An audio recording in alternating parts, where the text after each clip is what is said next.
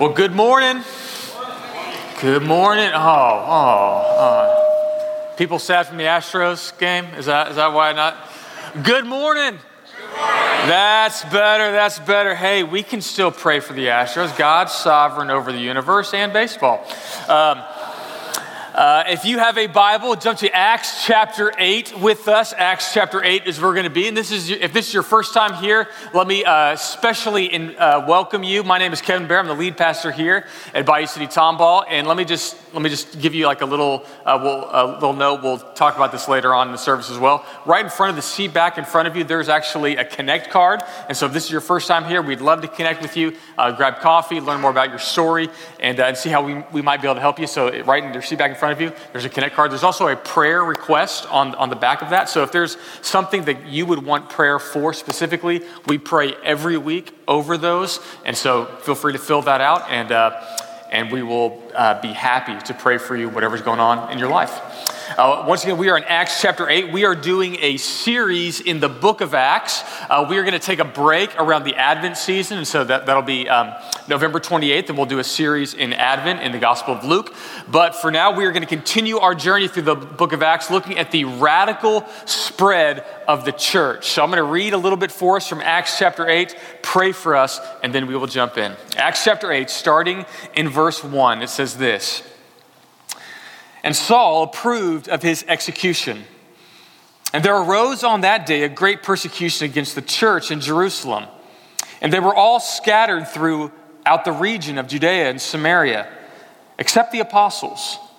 Devout men buried Stephen and made great lamentation over him. But Saul was ravaging the church and entering house after house, dragging off men and women, committing them to prison.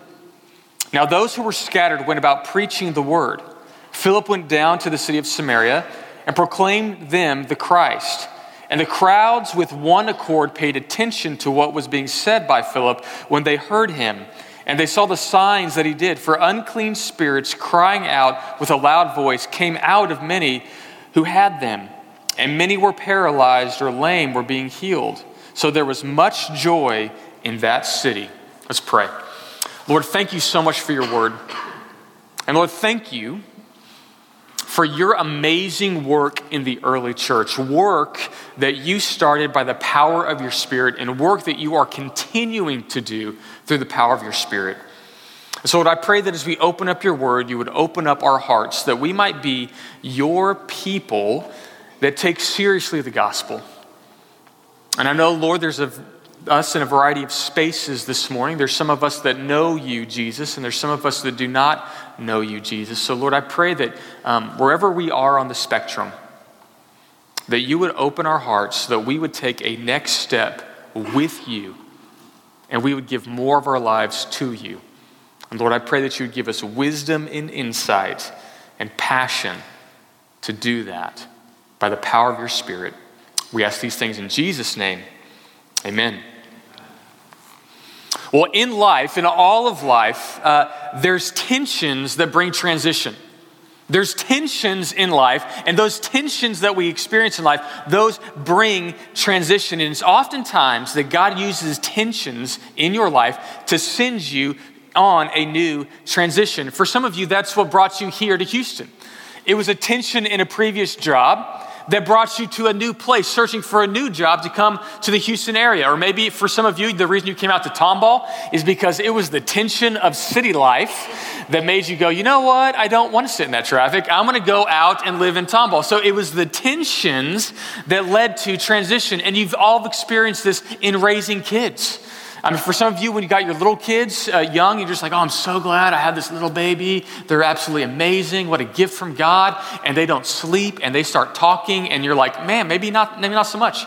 And you got to raise that kid. And there comes to a point when they maybe are going off to school and you're like, praise God. You need activities and relationships that I cannot provide for you. And so you sign them up for activities or you get them into school. And so you're like, okay, you got that tension. And what always happens with students, I was a youth pastor for a number of years. And as they are aging in high school, there's another tension that's created. That conflict between you as a parent and that child. And there's that tension. They are disrespectful. They want to do their own thing. They want to live their own life. And you're like, at one level, you're just like, child, I reared you. I wiped your tushy. Like I did all of this for you. Why are you being so disrespectful? But there's a tension there that's going to lead to transition. And that transition is you need to move out.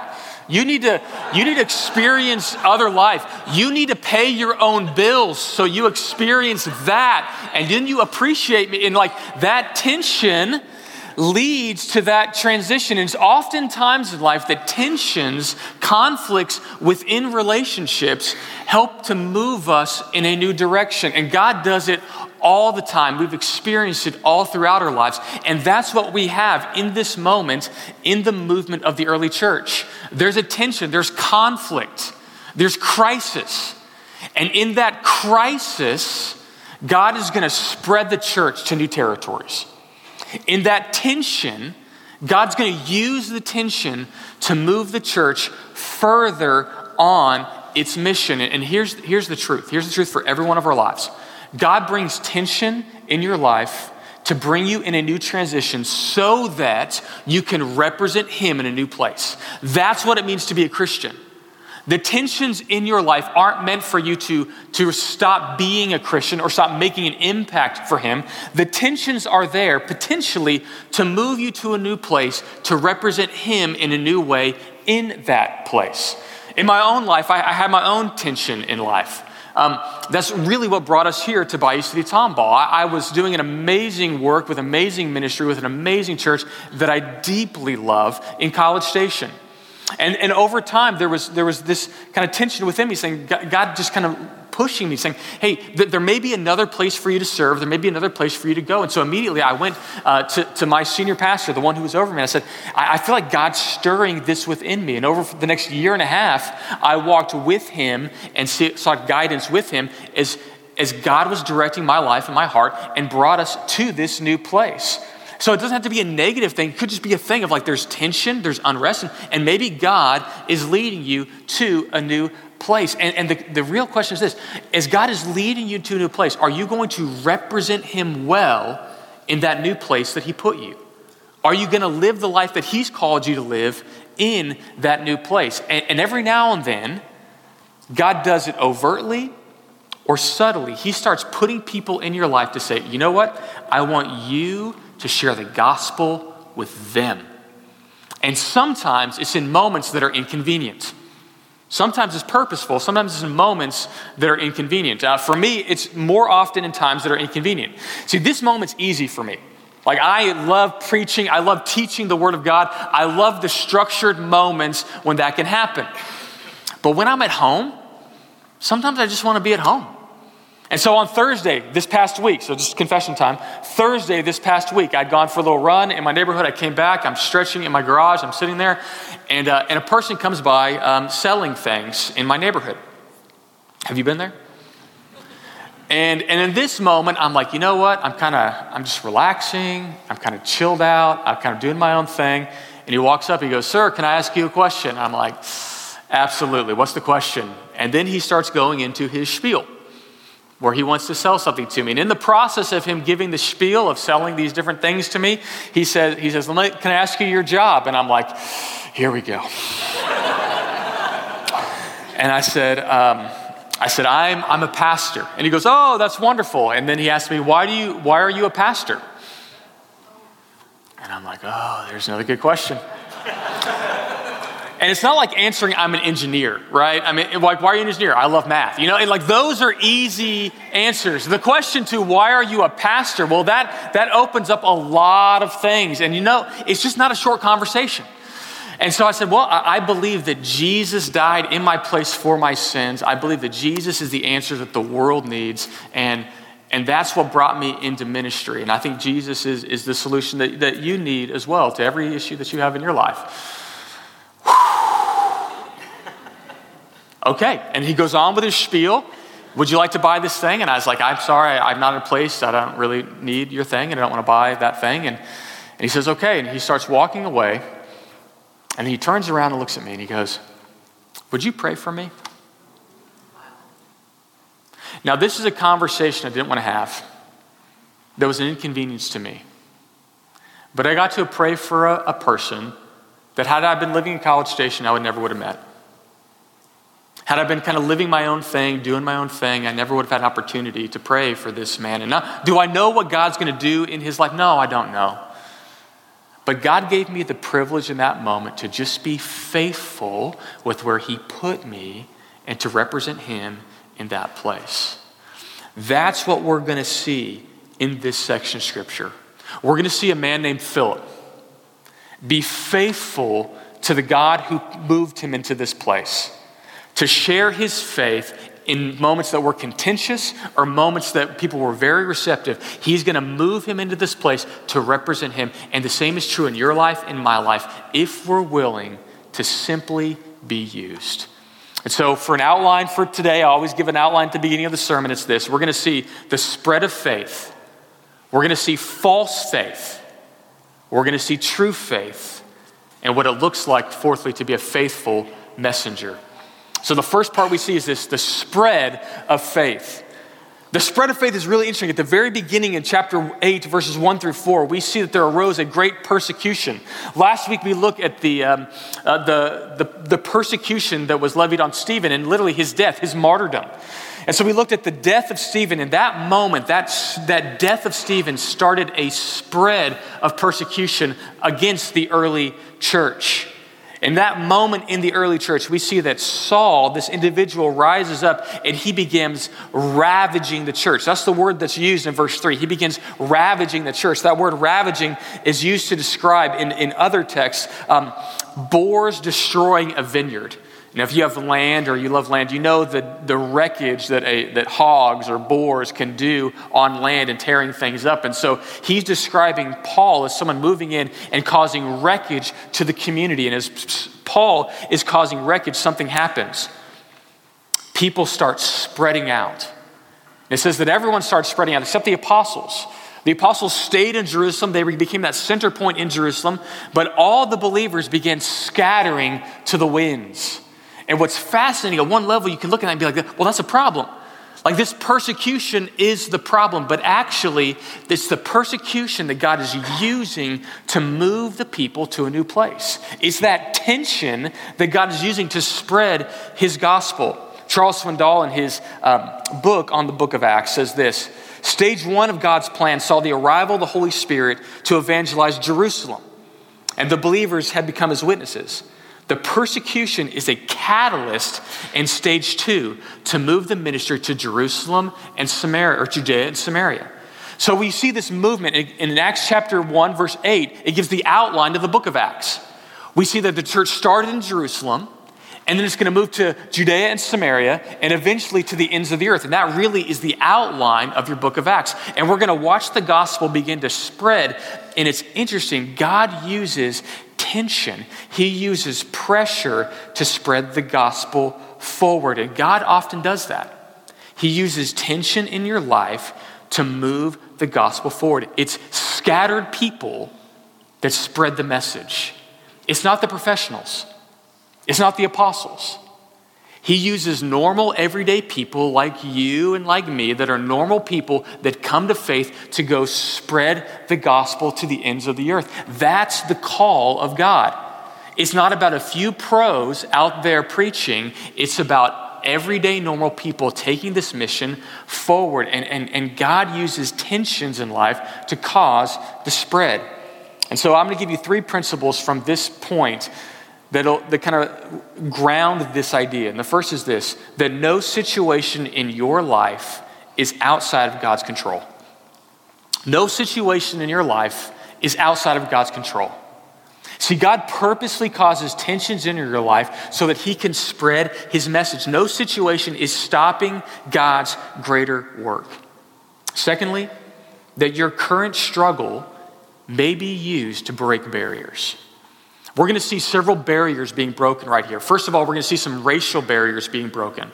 They're going to go to Samaria, and we're going to see the Samaritans come to faith, and we're going to see an Ethiopian come to faith. We're going to see an African come to faith in our first part. So the gospel is so big, it breaks through any barriers that are there. It breaks through cultural and racial barriers. And number 3, God uses your individual struggles to redirect your life.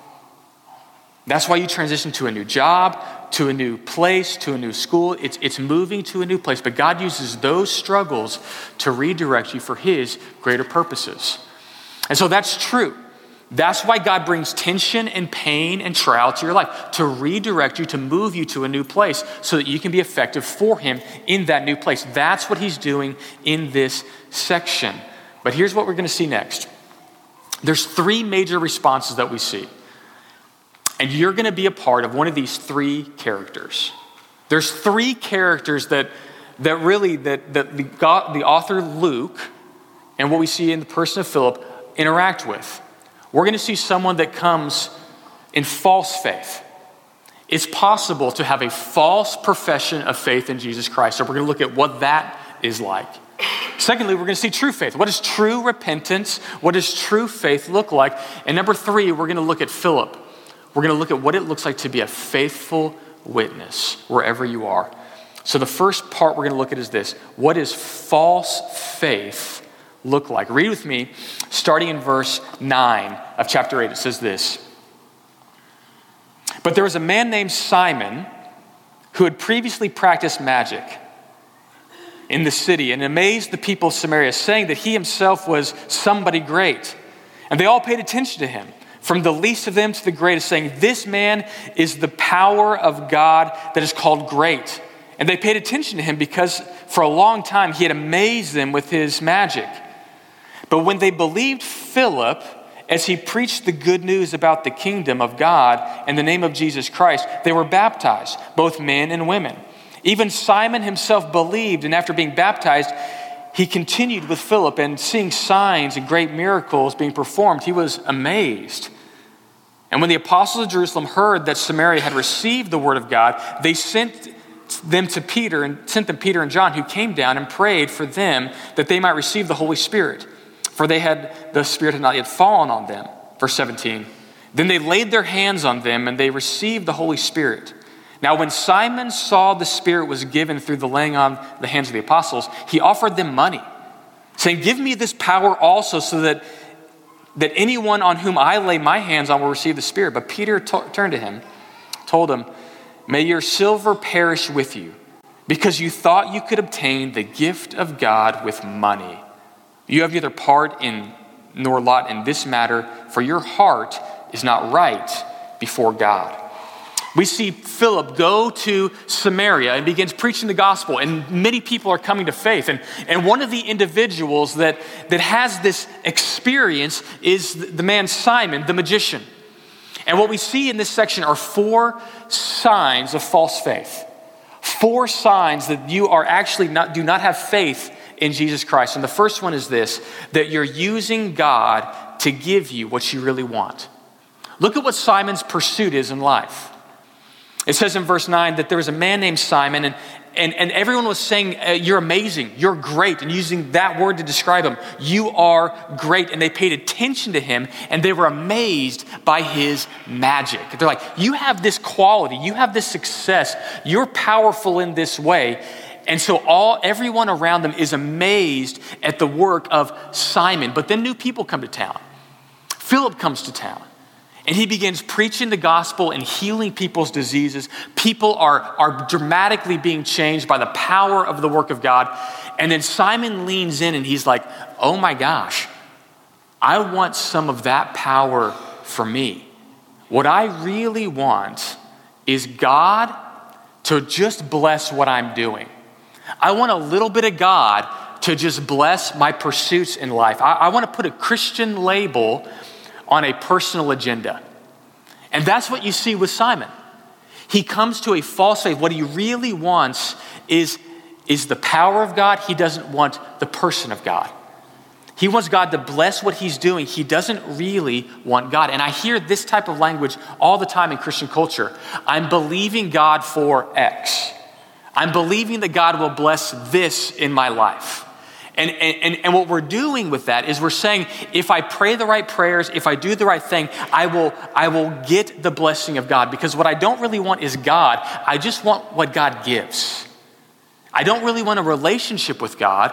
I just want to be blessed by God. And that's the second problem of false faith. The second problem is this, is he's focusing on the shine. He's enamored by the miracles, not the God of the miracles. He's wanting the power. He's focused on what he's seeing, but he doesn't really want the God behind the miracles. Verse 12, it says, when they believed Philip, when he preached the good news about the kingdom, they were baptized, both men and women.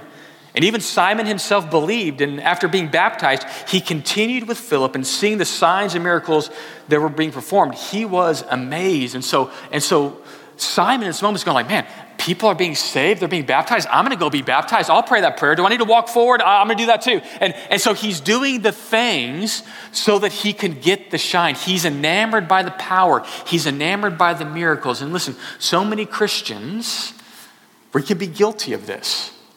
What we want is the show. What we want is the shine. What we want is some significant experience. And what we're doing is we're just going from experience to give us that thing that we need, that missing hole. And what we're doing is we're chasing the experience. We're not chasing the God of the experience. We're wanting the experience to meet our needs. We actually are not going to God. And so he's saying, I'll get baptized. I'll do that. I'll do the things. And baptism doesn't save you. Doing the Christian activities don't save you. Going through the motions doesn't save you. And Simon's excited. He's passionate. He's like, I'm going to go do that. I'm going to go do that thing. But none of that is an intimate relationship with God. And then the apostles come down, Peter and John. And what they're amazed at is that the faith is moving into Samaria. Samaritans were viewed with suspicion by the Jewish people. They were seen as half-breeds. They were seen as others. They were not truly faith-filled people. And so Peter and John are going down to verify, is God really moving in these people's lives? And they come down and they begin praying for people. And Charles Swindoll has a great insight on this. He's saying what God did is because he knew that they would be so surprised about the salvation of the Samaritans that he withheld the work of the Holy Spirit until the apostles came there so that they could see that, no, I'm moving out beyond Jews into this other group of people. And so they go in there, they start praying for people, they're receiving the Holy Spirit. And then we see the third description of false faith. They pray over these people, and now in verse 18, when Simon saw that the Spirit was given through the laying on the hands of the apostles, he offered them money, saying, give me this power also, so that anyone on whom I lay on my hands may receive the Spirit. The third demonstration of false faith, believing that God can be bought. Believing that I can somehow purchase for myself the benefits and the blessings of God. And we do this in really subtle ways. And I'll tell you where we do this in Christian culture. We believe that we can pay God off through our faith or through our prayers. We believe that our relationship with God, for some of us, becomes transactional. Like, I will pay you with religious goods and services, my obedience, my prayers, and my faith, and we want you to pay back. And so if I pray hard enough, or if I have enough faith, these are the commodities that transition God's blessing to me. And we treat it like God is one who's just waiting for you so he can pay for you. And so we're using our faith to twist God's arm into action. And that's not a relationship. Can you imagine this relationship with your kids? Saying, okay, you are child of mine, you're 14 years old, you are going to have a volleyball tournament. I will come and give you love and appreciation and cheering, but it's going to cost you $50. Like, you give me $50, I will go to your volleyball game and I will cheer you on and pretend to love you. Like, I will do that. Can you imagine that relationship with your spouse? You would like to go out on a date? I'd be willing to take you on a date. That will be $100, and I will pretend to like you. I will pretend to be interested in you, and then and at the end of the night, I will give you a kiss and a good hug on the side, and we'll move on. Like, can you imagine a transactional relationship with someone that you love? Like, that's just weird. And we do the same thing with God. See, religion says, I will do the things to pay for a relationship. Relationship with God is nothing like that. It is not transactional. It's a loving relationship with your Heavenly Father. He says, I love you, and it can't be bought. It can't be bought. Which leads to the fourth sign of false faith. Fearing the consequences of your actions, not showing genuine repentance.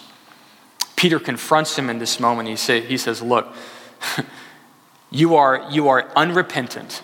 You are not responding to God. Verse 22, repent therefore of this wickedness of yours and pray that the Lord, if possible, the intent of your heart may be forgiven. For I see that you are in the gall of bitterness and the bond of iniquity. He says, I see you're in bondage. I see that you've never come to genuine faith. And then his response to this is, verse 24, pray for me to the Lord that nothing of what you said will come upon me. He says this is the fourth sign of false faith, that I'm fearing the consequences of my actions. I'm not showing genuine repentance. There's a difference between fearing consequences and genuine repentance. Fearing consequences is, I don't want this to happen to me. A genuine relationship says this, I've hurt a person. And when I've hurt a person, my response is different. We do this with my kids all the time. We say this, if you continue to hit your sister, we're going to destroy you as a human, right? Like there will be consequences to your actions. You'll be grounded. I'm going to take that away. It's going to be rough for you, right? And we say, we need you to apologize to your brother or your sister. And this heartfelt apology comes out. Sorry. And they move on. And I'm like, do you realize you hurt a person? And that person of your sibling needs a real forgiveness from you, a real repentance from what you just did. And they're just like, I said I was sorry. I did it. And you're like, if you don't do a real apology, like you're not going to have anything for the rest of your life. Like nothing, all will be taken from you. And then they like put on the show. I'm really sorry that I hit you, but you deserved it because you were being mean. I'm really sorry. That is fake. Can't draw it any more clearly. See, these are the signs of fake faith. It's not about relationship. It's about making sure that God is satisfied with me. Like, I just don't want to deal with him anymore. So like, I'll be nice. And we fear consequences. We don't actually have relationship. We're trying to milk God for things. We don't actually love God for who he is. See, those are all the symbols of false faith. And we can try to use our prayers and use our faith to manipulate God into action. But let me just say, that's all fake. That's all false. That is not genuine love for God. But we see a very dramatic difference in the next section. See, that was the interaction with Simon, but we see a completely different action with an Ethiopian eunuch. We see completely different action at the tail end of this section of what it looks like to have genuine faith. What does true faith look like? Verse 26 says, now an angel of the Lord said to Philip, rise, go south to the end of the road that goes down to Gaza, to this desert place. And he arose and he went down, and there was an Ethiopian of the court of the official Candace, queen of the Ethiopians, who was in charge of all her treasury.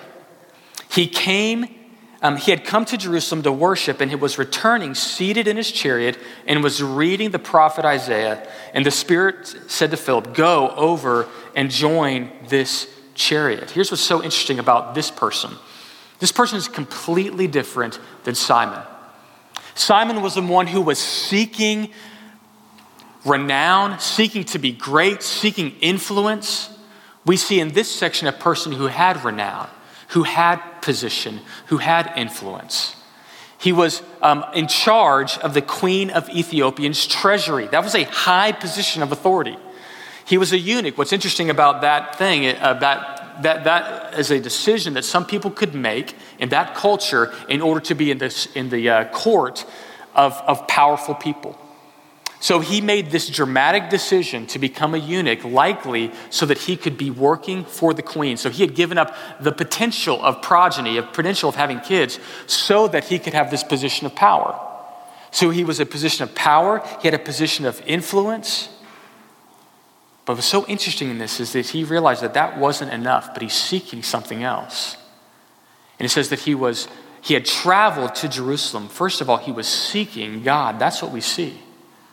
He was seeking God. He was going where God is. And what's interesting, in the Jewish faith, you couldn't go into the temple if you were a eunuch. You had to wait on the outer court. So he had traveled all of this distance to go to Jerusalem to try to get close to God. And when he got there, likely they said, you can't even come all the way in. You're going to have to stay back in those other courts of the temple. And so he comes all this way. He's reading the scripture. It's fascinating. First of all, we see this genuine faith. True faith means that you are seeking God where God is. Is that true for you? Are you seeking God for who God is, for where he is? God was in the temple of Jerusalem. That was the representation of God's presence in the world. What about you? Do you go to church? Do you go to God's people? Are you seeking God where he is? The second thing that we see is that he's searching the scripture. He's saying, if God wrote a book, I'm going to read the book. If God can be known through his word, I'm going to read the word. And it says that he's reading in the book of Isaiah. He's reading in the book of Isaiah. And what's interesting, he read this particular passage, and what's likely happening is that the chariot is driving along. And as he's driving along, he's reading the scripture aloud because Philip is sent to him, and he's kind of running alongside of him, which is so funny. He's kind of running alongside this chariot, and he hears this Ethiopian reading this text. And so Philip ran, verse 30, ran beside him, and he heard him reading Isaiah the prophet. And he asked, do you know what this means? And the passage in the scripture, verse 32, said this: like a sheep that was led to a slaughter, like a lamb before a shearers is silent, so he who opens not his mouth. In his humiliation, justice was denied him. Who can describe his generation? Now an angel of the Lord said to Philip, arise, go towards this man who's over here. He says this second little piece. He sees this man reading the word of God. He has no idea what it means, but he's soaking in the words of God, because if God wrote a book, I want to understand the God of the book. If this is who he is, I want to understand who he is. Do you do that? Do you seek out God by personal time reading scripture? And you may not understand a word of it, but you're going to it to hope to meet God. This was me in college. I started reading the book of Romans as a freshman in college, not a believer, but I was like, I think I need to know God. And so I started soaking in the word on my own, and I didn't understand a word of it, but God over time brought people into my life to speak into my life. And that's the third piece that you see. The Ethiopian was open to learning. Philip runs beside him and says, hey, do you know what you're reading? And he says, how am I to know unless someone explains it to me? You see an openness. He's not resistant to someone speaking into his life.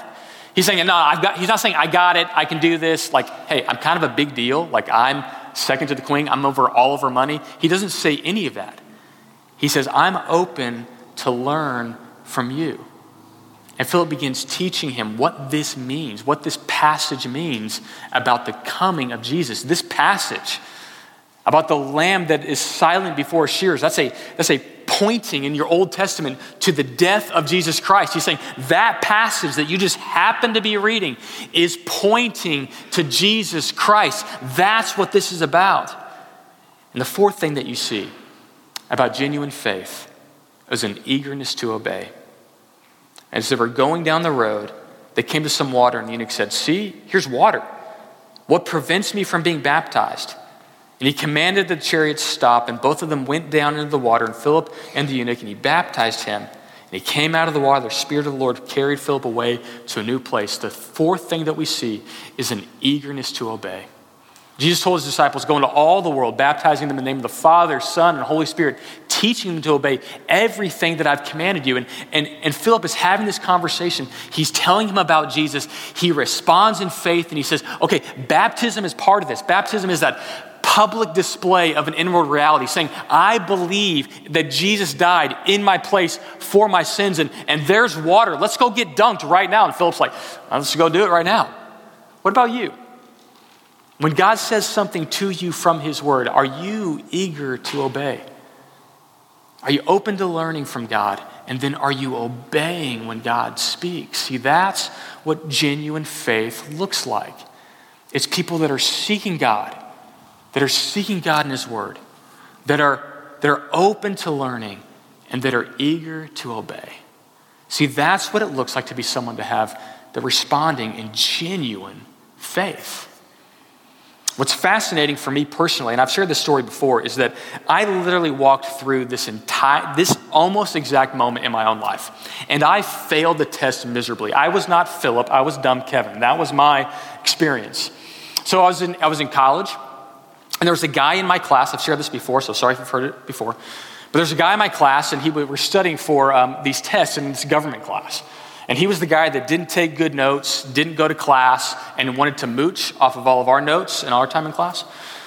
And I remember each time we'd be studying for these tests, and we rolled around to the time of the final, and we're all sitting there, and we're studying together, and he's like, hey, did you take notes on there? I went there in that class, and we're like giving him all of our stuff, and I'm just getting frustrated. But at a point, while we were studying, a conversation turned. And he said, hey, I'm Jewish. Are you Christian? And I was like, yeah, I'm Christian. And he said, okay, I have all of these questions about Jesus. And he starts asking me these questions about Jesus, and I have this great conversation, but I'm like, I got to cut this off because I got to go home and sleep. We got a final tomorrow. And he goes, okay, here's my number. Call me. I'd love to talk more about this. And I was like, okay, yeah. And I never call him back. A year later, I'm walking down the road. I went to the University of Texas, so I'm walking down one side of the street, and I see him across 26th Street. He's over on the other side of the street. And it's night, it's late. He's walking with another buddy. He sees me across the street. He goes, hey, Kevin, runs across 4 lanes of traffic over to me. And he says, Kevin, hey, this is my buddy. We're now in law school here at UT. And he's Jewish, I'm Jewish. And we're studying the book of Isaiah. And we came to the part where it talks about the suffering servant. And I said, I know this Christian guy, and here you are. Will you help us understand this? In my best little way, I'm like, yeah, that suffering servant that's talking about in Isaiah is pointing to the person of Jesus Christ. That's what it's about. He goes, man, this is so good. Hey, we got to run, but here's my phone number. Will we get together, and will you tell me more about this? I'm like, yeah, okay, whatever. Never call him. 2 years later, I'm in a ministry setting where people are doing outreach ministry to different parts of UT campus. And I walk into this meeting, everyone there is kind of doing outreach ministry to different parts of the campus. I'm walking into this meeting, and Jewish guy's in the room and starts walking toward me. He walks up to me and he goes, I'm like, hey, Christians, what are you doing here? He goes, I came to Christ 6 months ago, you blew it. And I said, come again? He's like, yeah, man, I had all these questions about Jesus, but you wouldn't answer them. And so finally, God brought someone else in my life, shared the gospel with me, and now I have a heart to reach Jewish law students. What? See, God all the time is bringing people into your life to share your faith with. And it may be while you're sitting on your front porch. It may be when you're in a class. It may be at your work. It may be in any number of environments, but here's the deal. Here's the question. Here's the crux of it. Are you ready when those opportunities come? Are you sensitive in listening to God, or are we hard-hearted toward those people that might need the gospel? And I've been on both sides of this, of where, hey, it was great that I was able to share my faith with this person. And on the other side of it is, no, I completely missed it. So what does it look like, lastly, to be a faithful messenger? What does it look like to be people that are ready to respond when God brings those people in our life? I'm going to give you 4 pieces for this that we see in the life of Philip. Number 1, be available. Be available. Philip is listening to the work of the Holy Spirit in his life. Are you? He's listening to God. He is attuned to the work of the Holy Spirit in his own life and heart. And he's ready. When God says go, he goes. When God says go talk to this person, he goes and talks to this person. He is ready and available when God says go. Henry Blackaby says this: if you know that God loves you, you should never question a directive from him. It will always be right and best. When he gives you a directive, you are not just to observe it, discuss it, debate it. You are to obey it. Are you available when God says go, you're ready to go? Number 2, to be purposeful. See, Philip had arranged his life to have freedom for those conversations. He had arranged his life so that he was ready when the opportunity comes, he is ready to move in. Do you have enough margin in your life for people to interrupt your life? Do you have enough margin to be available for those conversations? Or have you so structured your time, there's no way that someone could come and interrupt you? Secondly, he's purposeful with his time. Thirdly, he's persistent. God told him to go run up beside this chariot. And what's so funny, the chariot's going, Philip's just walking, and then God's like, go, run after that chariot. He's like, just go run up. And he runs up beside it while God's talking. And so this is the third piece, be persistent. Not everyone is ready to have a conversation with you. Not everyone's going to walk up to you. Sometimes it means I'm going to be persistent in this relationship. I'm going to be persistent in reaching out to this person. I'm going to be persistent in prayer over this person's life. Are you persistent in the relationships that God has put around you to say, I'm going to move when he says move? And if God's put that person on your heart, that means in your mind, that means you need to move and pray and be persistent in that person's life. Be available, be purposeful, be persistent. Number 4, be tactful. Philip runs in and he asks him a question. He doesn't run in and say, I got the answers, sit down. He says, hey, do you know what you're reading? Hey, can I be helpful to you in this situation? He's tactful in the way that he interacts with this person. Are you tactful? Not that you run in, hey, I got the answers that you need, but he moves in tactfully. Hey, can I help you understand what you're reading? And number 4, be pointing people to Jesus. In his conversation with this man, he's saying, let me tell you about Jesus Christ. And let me tell you about Jesus Christ. Jesus lived the perfect life we could not. He died in our place for our sins. He is the solution to every human problem. If you needed something else from God, he would have given it to you. And he is the way to relationship with your heavenly Father.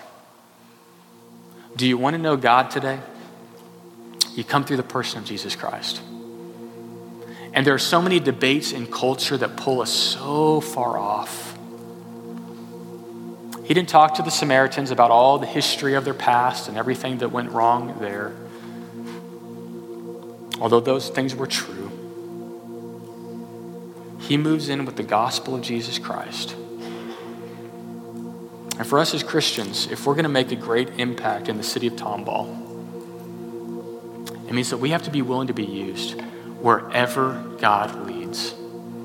Darrell Bach, in his commentary on the gospel, he says, this description of Philip is a great example of how Christians move evangelistically into their culture. And he says this,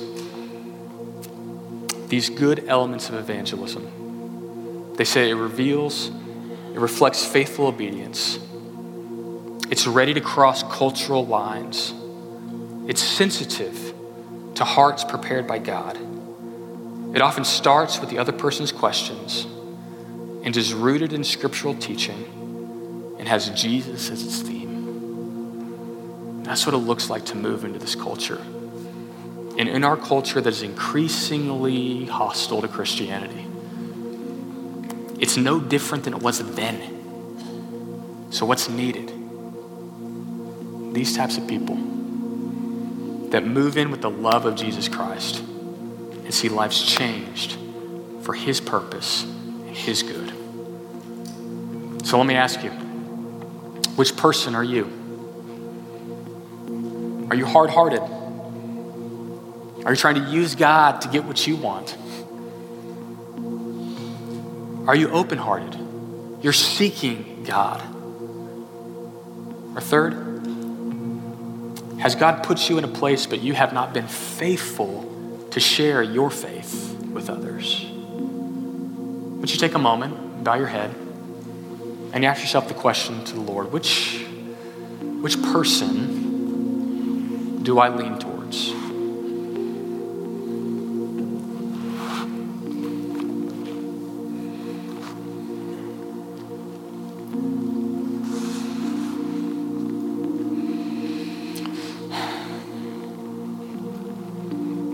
Lord, thank you that your gospel breaks all barriers.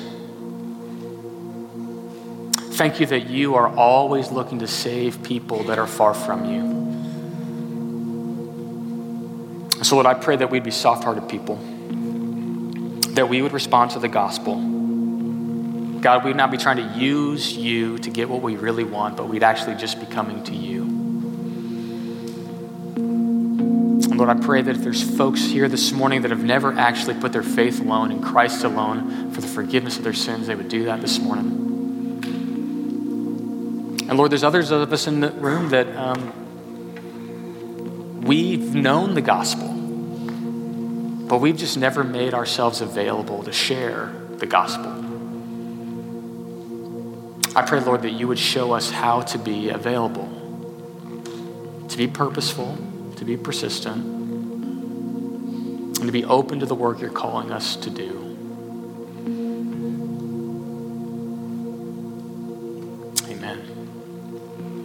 To close our service, we're going to close like we do every time. It's just in prayer. For some of you, you've never put your faith alone in Christ alone for the forgiveness of your sins, and our prayer team is here. They're coming forward right now, and we would love to pray for you that you can know you have a relationship with your Heavenly Father through the person of Jesus Christ. And for some of you, you're going to come forward to receive salvation today. For others of you, there's healing that you need. Maybe it's emotional or physical or spiritual healing. There's something in you that's just not right, and you would love prayer alongside you. So we want to pray for you. We believe that God heals in the same way that he healed long ago in the Old Testament, the New Testament. We believe that God still heals today. Thirdly, there's some of you that for whatever reason, God's calling you to be his messenger. He's calling you maybe even into ministry, but you've actually just been resistant for whatever reason. And I don't know that you need to go into full-time ministry tomorrow, but maybe that's you. You've been resistant to the call of God on your life. And if that's you, we want to pray for you, that God would give you the courage to step out in faith, that God would supply the needs that you have so you can be a faithful minister of his gospel. And so the Lord just impressed upon my heart, if that's you, we want to pray for you. So come forward. Let's pray. Let me pray for us as we transition to worship. Lord, thank you for your word. Thank you that you save us from ourselves and you save us to be part of your greater mission. Thank you for the challenges and tensions you bring into our lives. Thank you for redirecting our lives. God, make us faithful. Make us obedient. Bring us into relationship with you so that we can bring others into relationship with you. We ask this in Jesus' name. Amen.